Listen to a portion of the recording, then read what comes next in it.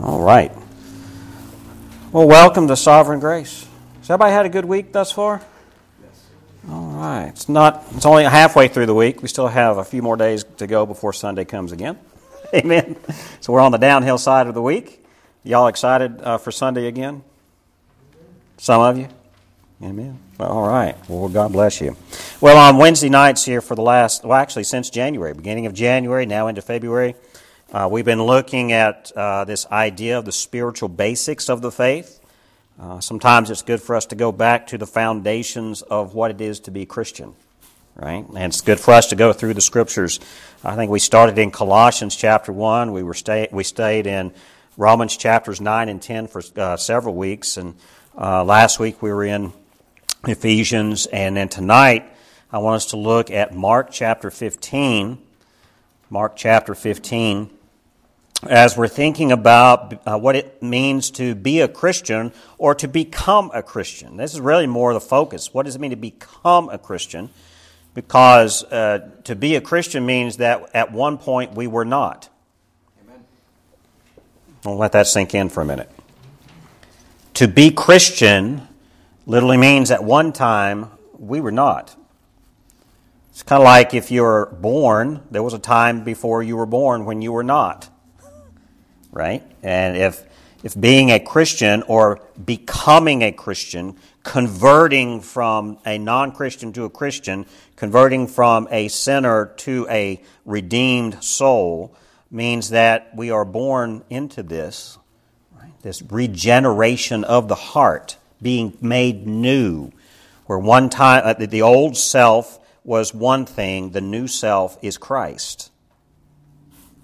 Becoming a Christian.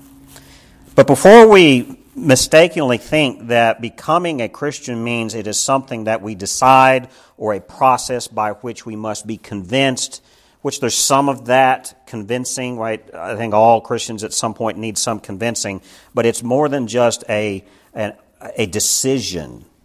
It's more than just something that, well, I think I'll try it. Why is it that the Christian life is what it is? What is the gospel? At the center of being a Christian, at the center of becoming a Christian, is the message of the gospel. Gospel meaning good news. What is this good news? Tonight, I think we're going to be able to see what happens here. When we are becoming a Christian, the old sinful self is gone, and the new redeemed self emerges in Christ. We ask the question, if our old sinful self has disappeared, what about my sins? What happens to them? What happens to the sinful life? Why is that in the past, and what is the new? What is at the core of this? So Mark chapter 15 is where we'll be tonight, and I think it'll really help us see exactly the purpose of the gospel. I want to ask, if you're able to stand, would you stand as we read these verses together out of reverence? Because this is so rich. Mark chapter 15, beginning in verse 1, and I want you, as we read this text, I really want you to try to put your imagination into this scenario.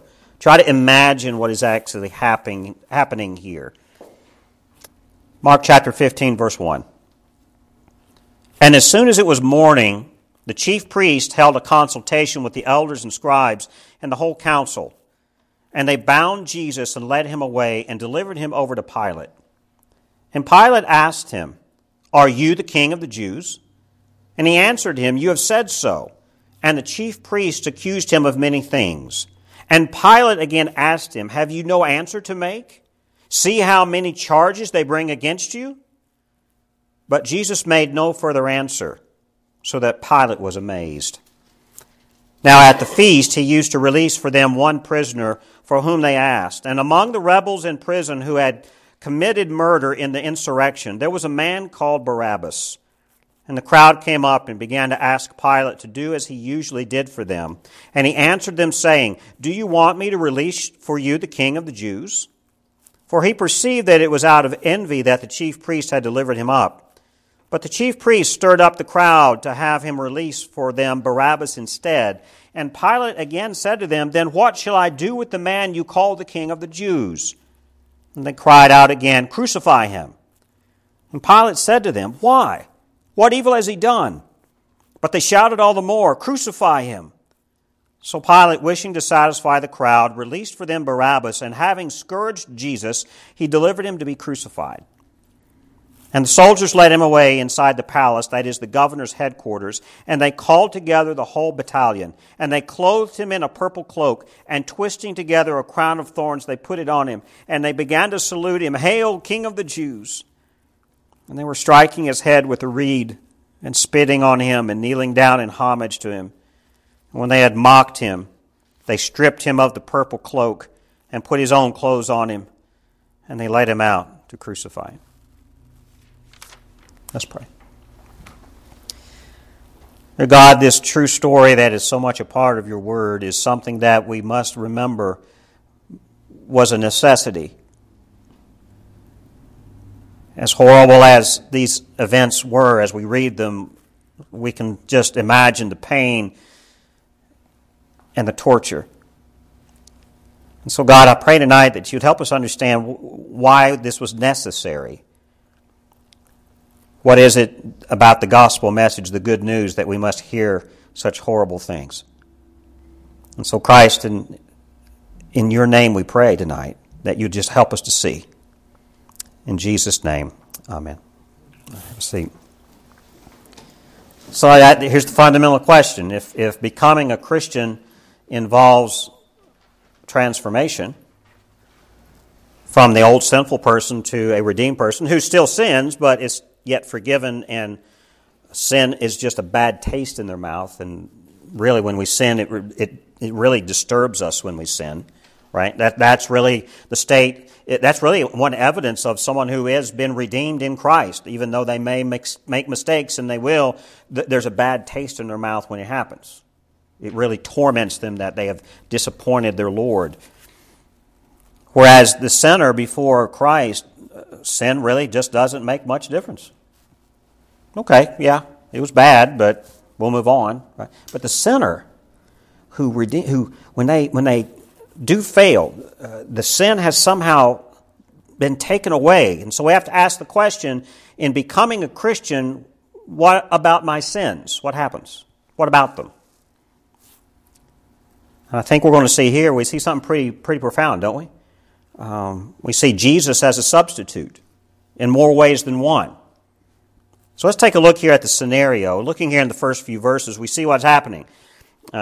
Jesus has gone through an entire night of kangaroo courts, going from one council to the next and from one monarch to the next. And he's by the morning, after an entire night of trying to find fault in Jesus, in the morning, the chief priests, they just decide, okay, we're just going to take him to Pilate. Now, we know who Pilate was. He was the governor, the Roman governor, over the territory. He was there, and so he would have final say. So notice this, the religious folks who would normally say, we're going to take care of our own problems within our own religion, within our own synagogue, and within our own temple. Rome, stay out of our business, and they had the right to do that to a certain degree. Suddenly, these religious leaders say, we're going to let the government take care of our problem within our ranks, because they couldn't deal with it themselves. They couldn't find any fault. Every time they went through the process within their own, they couldn't find any fault in Jesus. So they said, well, let's take him to Pilate. Let's take him to the Roman authorities. Maybe they'll do something about it. And so looking here in verse 2, we see a very interesting interaction between Jesus and this governor Pilate. And Pilate asked him, "Are you the king of the Jews?" It's interesting here. Pilate is asking this question for a reason. Why is that? It's because the Jewish religious leaders who could find no fault in Jesus on charges of blasphemy. That's the only thing that the religious leaders had in their tool belt. They could only charge Jesus with blasphemy against the law and against the temple. And of course, they couldn't find any satisfaction in that through the entire 24 hours of trying to find charges that would stick. So they take him to Pilate. Pilate had no authority over the religious part. He had no authority to condemn someone for blasphemy. That was not his power. His only power would have been treason against the Roman state. So the Jewish people, their Jewish leaders, they bring him to Pilate, and Pilate has to ask the question to Jesus, are you the king of the Jews? This is a twist or an addition to the charge of blasphemy. Right? Blasphemy would be attempting to be God, and treason would be the attempt to be the king. Both very similar.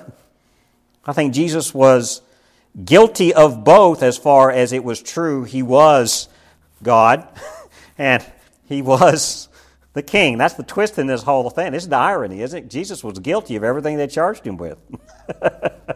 But, what does that mean? But still, guilt. He was guilty of the charge, yet why should he be condemned for being the true king and the true God? That's the irony here, isn't it? And so Pilate asked the question, are you the king of the Jews? And what was Jesus' response in verse 2? You said so. Sounds like a teenager, doesn't it? Every time I read this, I have to stop and think, was Jesus playing like a teenage boy or a teenage girl to their parents? Well, you said so. Y'all ever done that to your parents? Some of the teenagers are going, don't go there, Pastor. Don't go there, Pastor. I'm not trying to get you in trouble or nothing. We've all been there. I did that to my family. I did that to my mom. Right? This was Jesus' response. You have said so. Jesus doesn't say yes. He doesn't say no. His response is putting it back on Pilate. That's what you said. And then look here in verse 3. And the chief priests, and verse 3, and the chief priests accused him of many things. In verse 4, and Pilate again asked him, have you no answer to make? So here Jesus is being charged by Pilate. The chief priests are still there making accusation against him, and Jesus is just kind of silent. Because Pilate says, have you no answer to make? See how many charges they bring against you?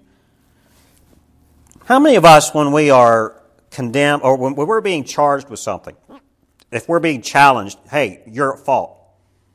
You didn't pick up your socks, or you didn't go and pay your bills, or you didn't show up to work on time, or whatever it is that you've been blamed for, whether you're guilty or not. How many of us have been blamed for things that we're totally innocent of? That happens. But how many times do we get blamed for something that we really did? Probably more often. Right? And Jesus is... Now, you and me, if somebody brings charges against us, what are we going to do? We're going to speak up. Why? Why would you speak up if you're charged with doing something? You're blamed. Yeah, either I'm innocent or, yeah, I'm guilty, please forgive me. You know, it's one of the two, right? Or, yeah, I did it, what are you going to do about it? I don't know. I've not done that. Well, I guess when I was a kid I did that, right? Yeah, I did that, what are you going to do about it? So we'll respond one way or the other, won't we? But Jesus here just is silent. You ever had somebody do that to you? You ask them a question and they just won't respond to you and they just ignore you? Y'all ever done that? What does that do to you whenever you ask a question and they're just silent? Y'all know somebody like that? They point at each other, don't they? Okay, why is it that we don't respond? Why is it that when you talk to somebody and they won't talk back, what are they trying to do? Well, their words could condemn them further. Okay, their words could condemn them further. Mm-hmm. And what? But ultimately, okay, it could be if I speak, I'm going to dig my grave deeper. Could be that. But what else is also at play here? Is this not an act of power? You ever talk to somebody who wouldn't talk back to you? You've just lost total control of the conversation because there is none. I've had that happen. I've talked to people and they just sit there in silence and actually ignore me like I'm not there. Literally just look past me, not even acknowledge I said anything. I've had that happen a lot. And that just drives me nuts. Whenever that had happened, I just cannot fathom why they would disrespect me and not at least respond in kind. Jesus here, why is he being silent? I don't know that he's being manipulative. I don't think that he's being malicious. I think Jesus is sinless. He is in power. I think part of this is a power thing. prophecy fulfilled. It's prophecy fulfilled. Isaiah 53:7. Isaiah 53:7. Go ahead and turn to there. Isaiah 53:7.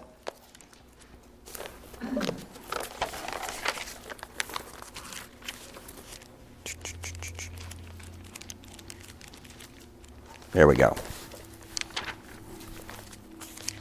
Isaiah 53:7.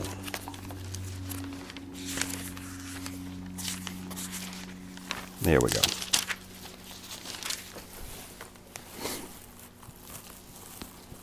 I want to begin in verse 4. Isaiah 53, verse 4.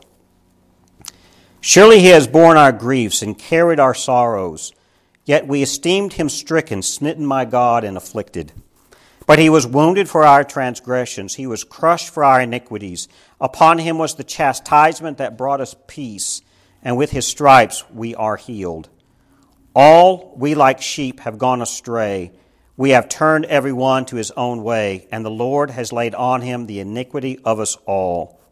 Verse 7, he was oppressed and he was afflicted, yet he opened not his mouth, like a lamb that is led to the slaughter, and like a sheep that before its shearers is silent, so he opened not his mouth.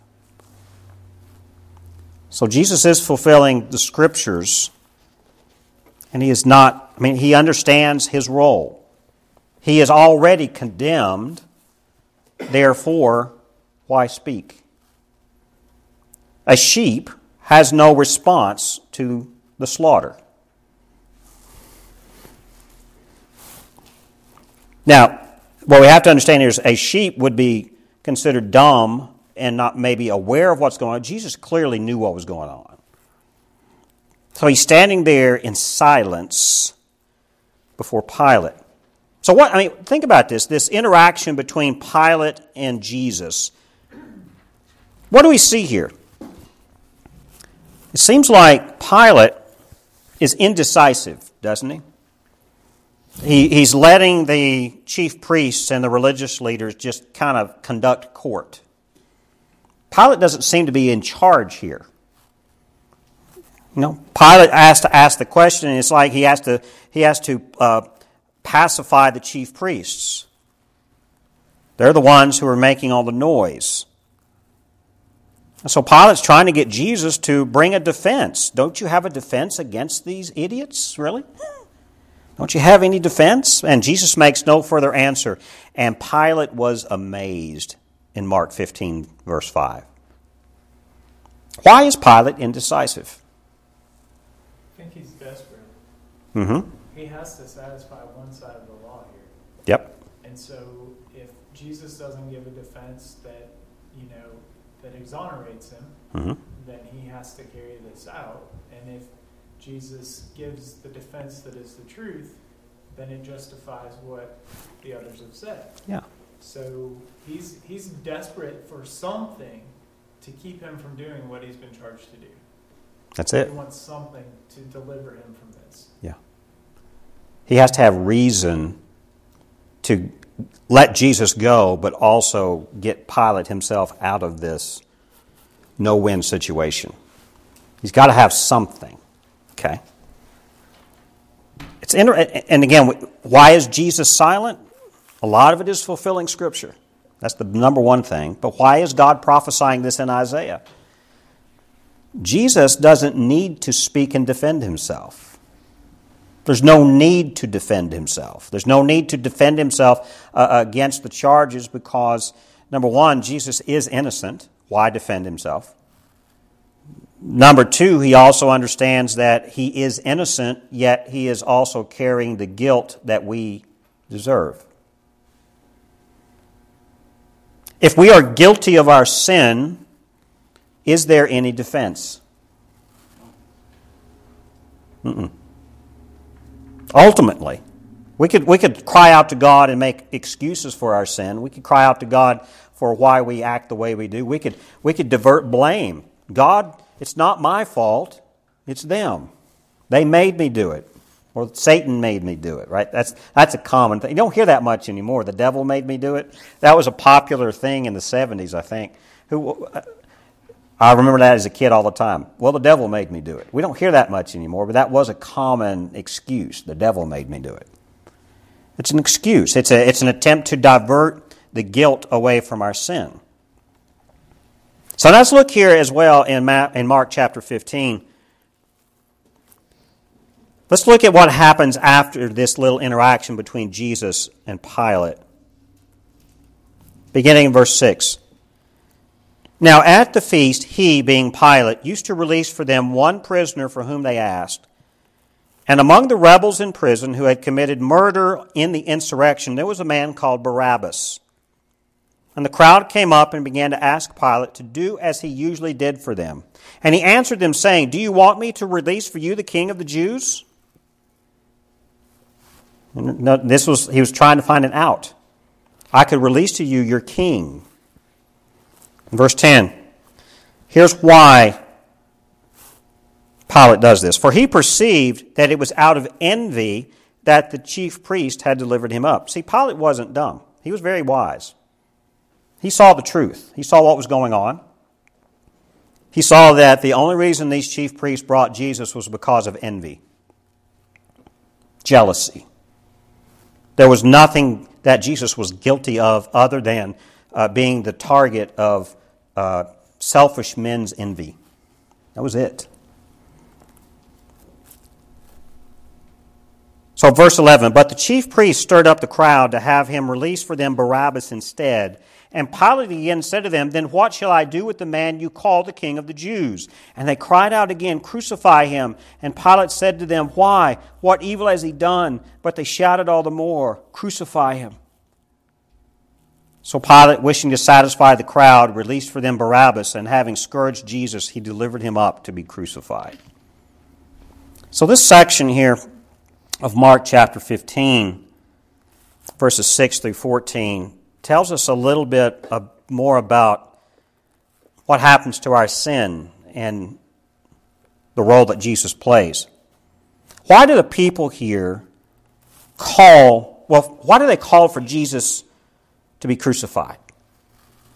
First of all, they're asking for Pilate to do what he has always promised to do. Release to us one of the prisoners that you have. Give one of your prisoners back. Now, who is it that Pilate offers? Barabbas. What do we know about Barabbas from this text? He was guilty. What was he guilty of? Murder? Insurrection? I mean, the Romans would have had a field day with Barabbas. They would have had more political points with Barabbas being crucified than Jesus. Right? And so Pilate, I think, wisely wanted to get rid of Barabbas, but he wanted to find some way to free Jesus. But it's interesting here that suddenly the people, they don't want Barabbas, their leader of their rebellion. They wanted Jesus to be crucified. Now, clearly the chief priests are kind of stirring the pot here. They're playing the devil, really, stirring up the crowd. But in verse 9 of Mark 15, Pilate asks a very important question. He answered the crowd saying, Do you want me to release for you the king of the Jews? How can we understand that one verse? I think Pilate here, he may not fully understand Jesus as the Christ, the Messiah, but we could look at verse 9 here and ask ourselves, do we really want the true Christ? If we are sinners redeemed by the blood of Christ, and we ask for something like this, do we really, when we ask, do we really want the true Christ? Or do we want the substitute? Now, Pilate here is asking them, do you want the king of the Jews? Do you really want the true Savior? Do you really want your true leader? You may not recognize him as such, but Pilate says, I see him for who he is. I'm happy to give him back to you because you would benefit. Pilate is trying to do the right thing here because he saw the writing on the wall. He saw what was happening.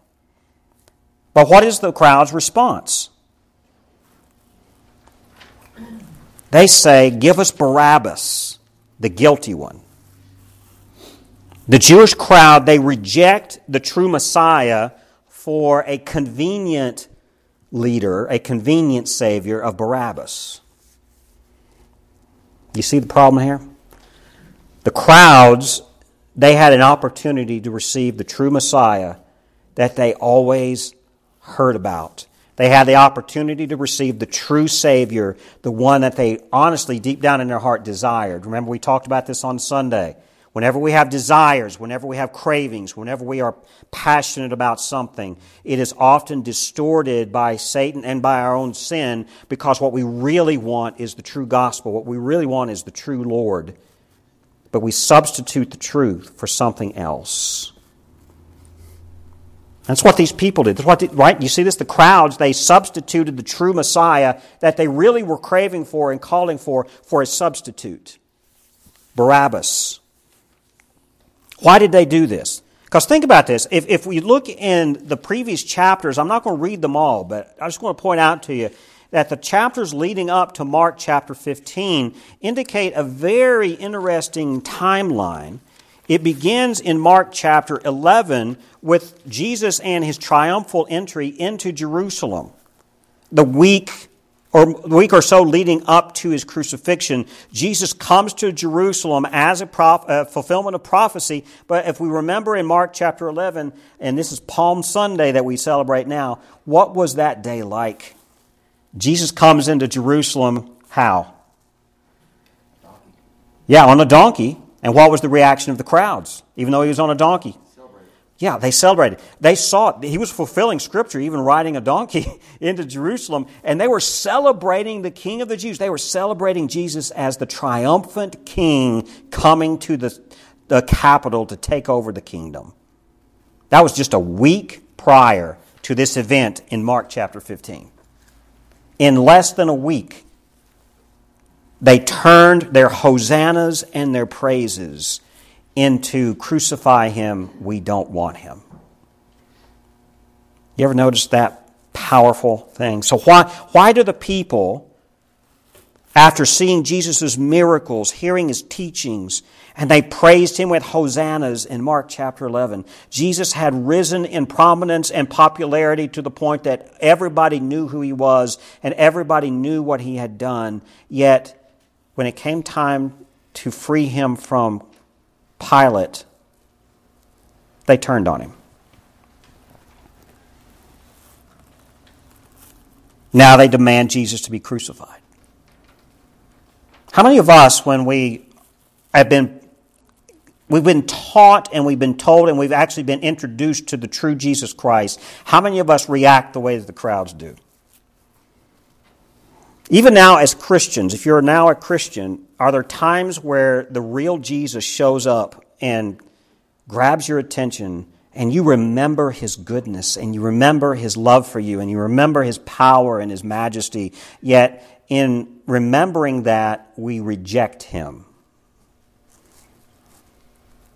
I'm guilty of that. I've been making the wrong choice because it's more convenient. You act like Peter, who eventually denied Jesus, but then when he woke up to his sin, was mournful and begged for forgiveness. So why does Pilate here then submit to the crowd and give them Jesus, or give Barabbas to the crowd and crucify Jesus? Why does he give up? Because look here in Mark chapter 5, beginning in verse 13. And they, the crowd, cried out again, "Crucify him." Verse 14. And Pilate said to them, "Why? What evil has he done?" But they shouted all the more, "Crucify him." And then verse 15. So Pilate, wishing to satisfy the crowd, released for them Barabbas and had Jesus scourged. So why did Pilate give in to the crowd? Why did he give them Barabbas instead? He wanted to satisfy the demands of the people. How many of us just kind of give up and just satisfy the demands of sinful requests or sinful desires? We just want to satisfy it. It's too much trouble. It's too much stress. I'm in too much pain and turmoil. It's too difficult to do the right thing. So I'm just going to give in and satisfy the demands of the flesh. We all do that? How many of us, when we are confronted by people who want to challenge our faith and even challenge Christianity in general, we don't stand firm for the gospel. We don't stand firm for the true Jesus Christ. We give in order to satisfy the demands of the pressure that's coming against us. How many people who are struggling in their sin that God is dealing with in their spirit? We know that the Holy Spirit is the one who draws us. No one comes to the Father lest He call them, remember? And someone who is living in their sin and they're tormented day in and day out, week after week, month after month, and they know that they're sinners, and they know that repentance is needed, and they know that forgiveness can only be granted through the blood of Jesus Christ, and they're in torment. How many people had a testimony like that when they came to Christ? How many people have had testimonies like that now that you're a Christian, and God says, hey, I want you to go do something for me, and we say no. And there's this tension going on. How many of us eventually do what Pilate does, and he just gives in to satisfy the crowd? How many of us have done that? So Pilate is doing all of this to wash his hands and be done with it. Now, let's think about this.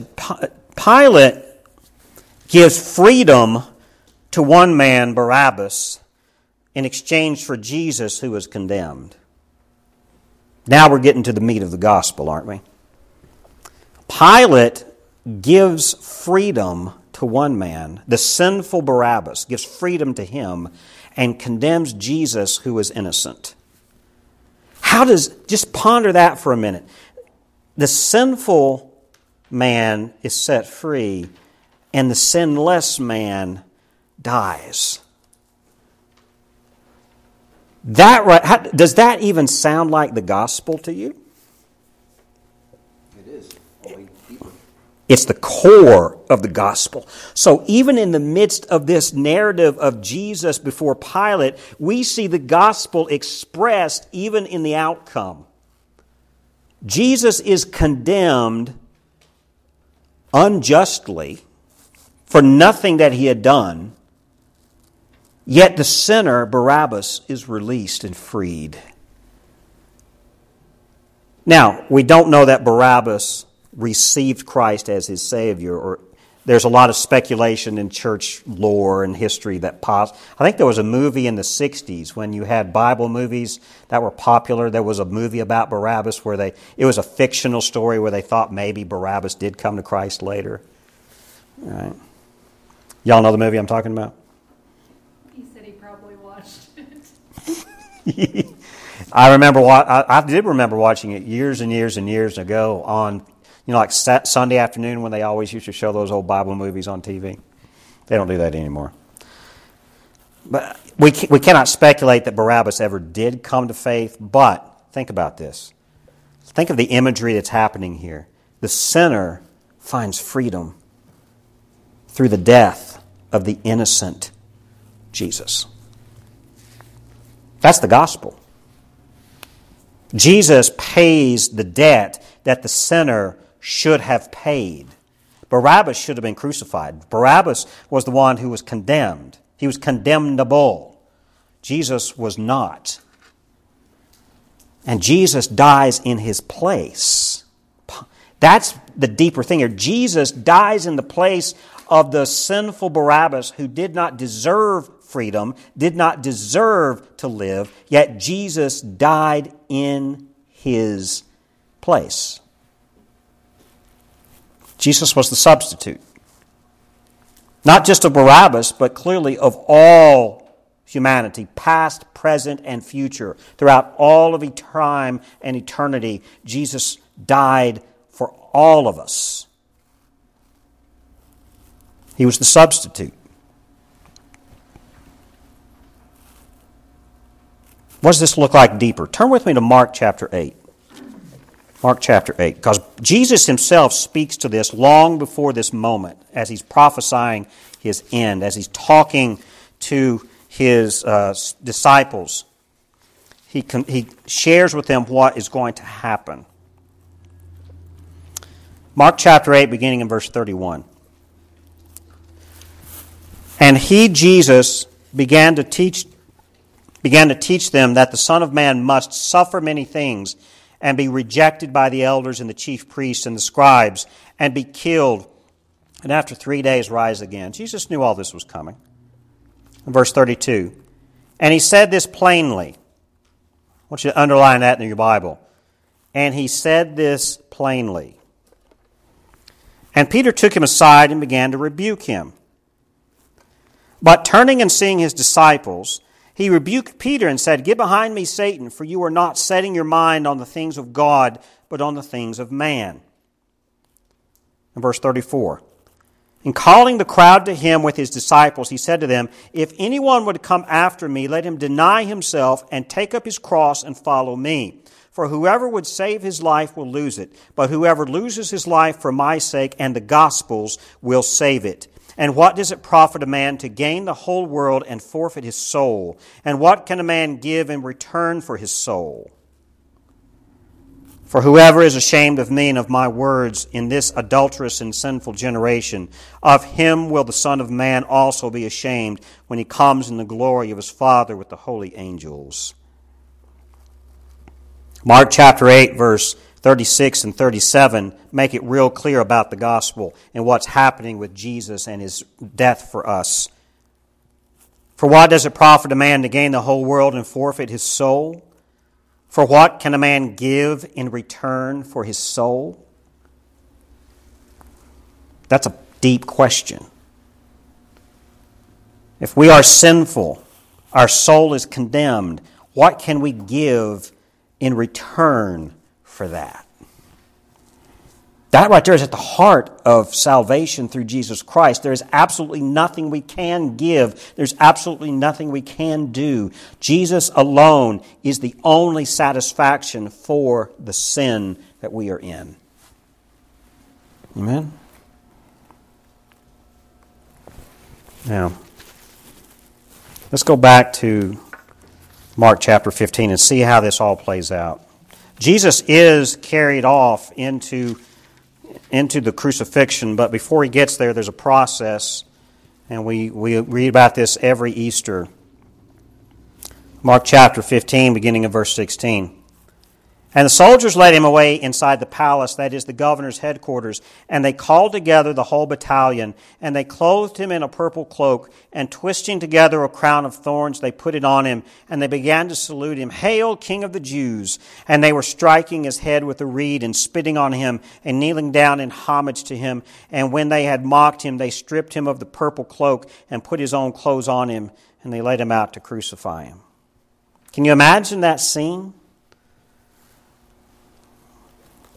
I mean, in our day and age of film, I still don't think anyone has gotten quite so close as Mel Gibson's Passion of the Christ movie that came out, that was 15 years ago now, close to it.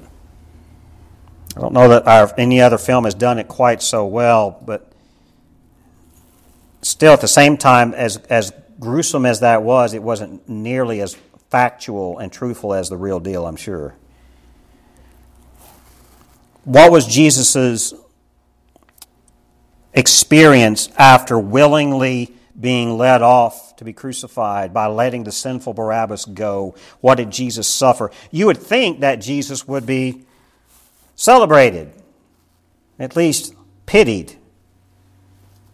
But he didn't get any pity, did he? He got mockery. He got torture. To ponder that Jesus, who was totally innocent, who willingly substituted himself for sinful Barabbas and for all of us, but to go through that mental and physical brutality. Think about that. But think about the soldiers. Now, what kind of... Their beatings upon Jesus were bad enough, but what kind of mental and emotional effects were on Jesus during this too? He was still human, even though he was always God. It's hard. It's difficult for us to remember that Jesus did suffer in this too. So how did the actions of the soldiers affect Jesus? I mean, think about it. They mocked Jesus. Did their mockery come from fear? Did their mockery come from anger? Did their mockery come from unbelief? Why did they mock Jesus? They may have done this consciously or subconsciously. I don't know, either one, but he was a threat. He was a threat to the sinful status quo. And so he suffered through that. But clearly, too, Jesus, who was the sacrificial lamb, would have had to gone through the torture that a lamb being sacrificed would have had to go through. Now, you don't normally beat a lamb before you sacrifice it. That would not have been part of the Old Testament law. But still, there was torture, there was suffering, there was pain, there was agony. There was emotional stress, there was mental stress, there was physical trauma, there was all this going on. But these actions of the soldiers also, don't they also reflect the just punishment for our sin? If we are guilty, if we are sinful, what do we deserve? We deserve what Jesus got here. We deserve the physical torture, the mental anguish, the emotional turmoil. We deserve all of that. Think about it. Is that not also what sin does? Does sin ultimately give us anguish and emotional stress and turmoil spiritually and even physically? Sin can bring all of that. That's what we deserve, and that's the result of our sin. And Jesus goes through the most extreme edition of that we could ever imagine. Not only in this moment of torture and beatings by the Roman soldiers, but you have to imagine what was going on spiritually. Jesus was taking on this beating and this torture for all of humanity, past, present, and future, and for all eternity. Just imagine the weight of that. Magnify what he's going through billions upon billions fold. That's what was going on here, right? So what about our sins? When we talk about spiritual basics of becoming a Christian, yes, I may ask for forgiveness of my sins. I may actually repent and turn from my sins and turn to Jesus, and he does take care of my sins, but what happens to them? This is what happens to our sins. Jesus dealt with them this way so that we would not have to. That's the gospel. Isn't that amazing? Now, let's close with this, and I want us to transition into a time of prayer. But think about this, how you apply it. Why did Jesus go through the suffering of the trial and torture when he could have easily just used his divine power, snapped his fingers, and stopped it all? Could have done that. Am I right? He was mocked for that, wasn't he? You claim to be the Messiah. You claim to be the King of the Jews. Why don't you come down off that cross and finish this all? Just deal with it. He was mocked that way. Satan did the same thing.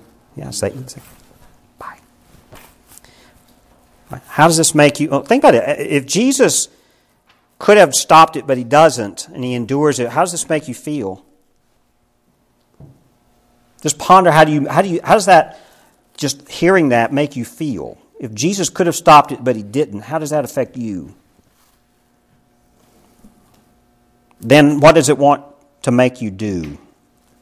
How do you want to react to that? Number one, how do you feel about it? Number two, how do you want to respond to it? That's important. And then lastly, have your thoughts or actions ever been the same as these soldiers by mocking the name of Christ? Have your own thoughts done the same? And if that is an honest response in you, how do you react to that? I'm just going to let all that kind of settle. I don't want it to be too heavy on you, but it is truth. It is the gospel, isn't it?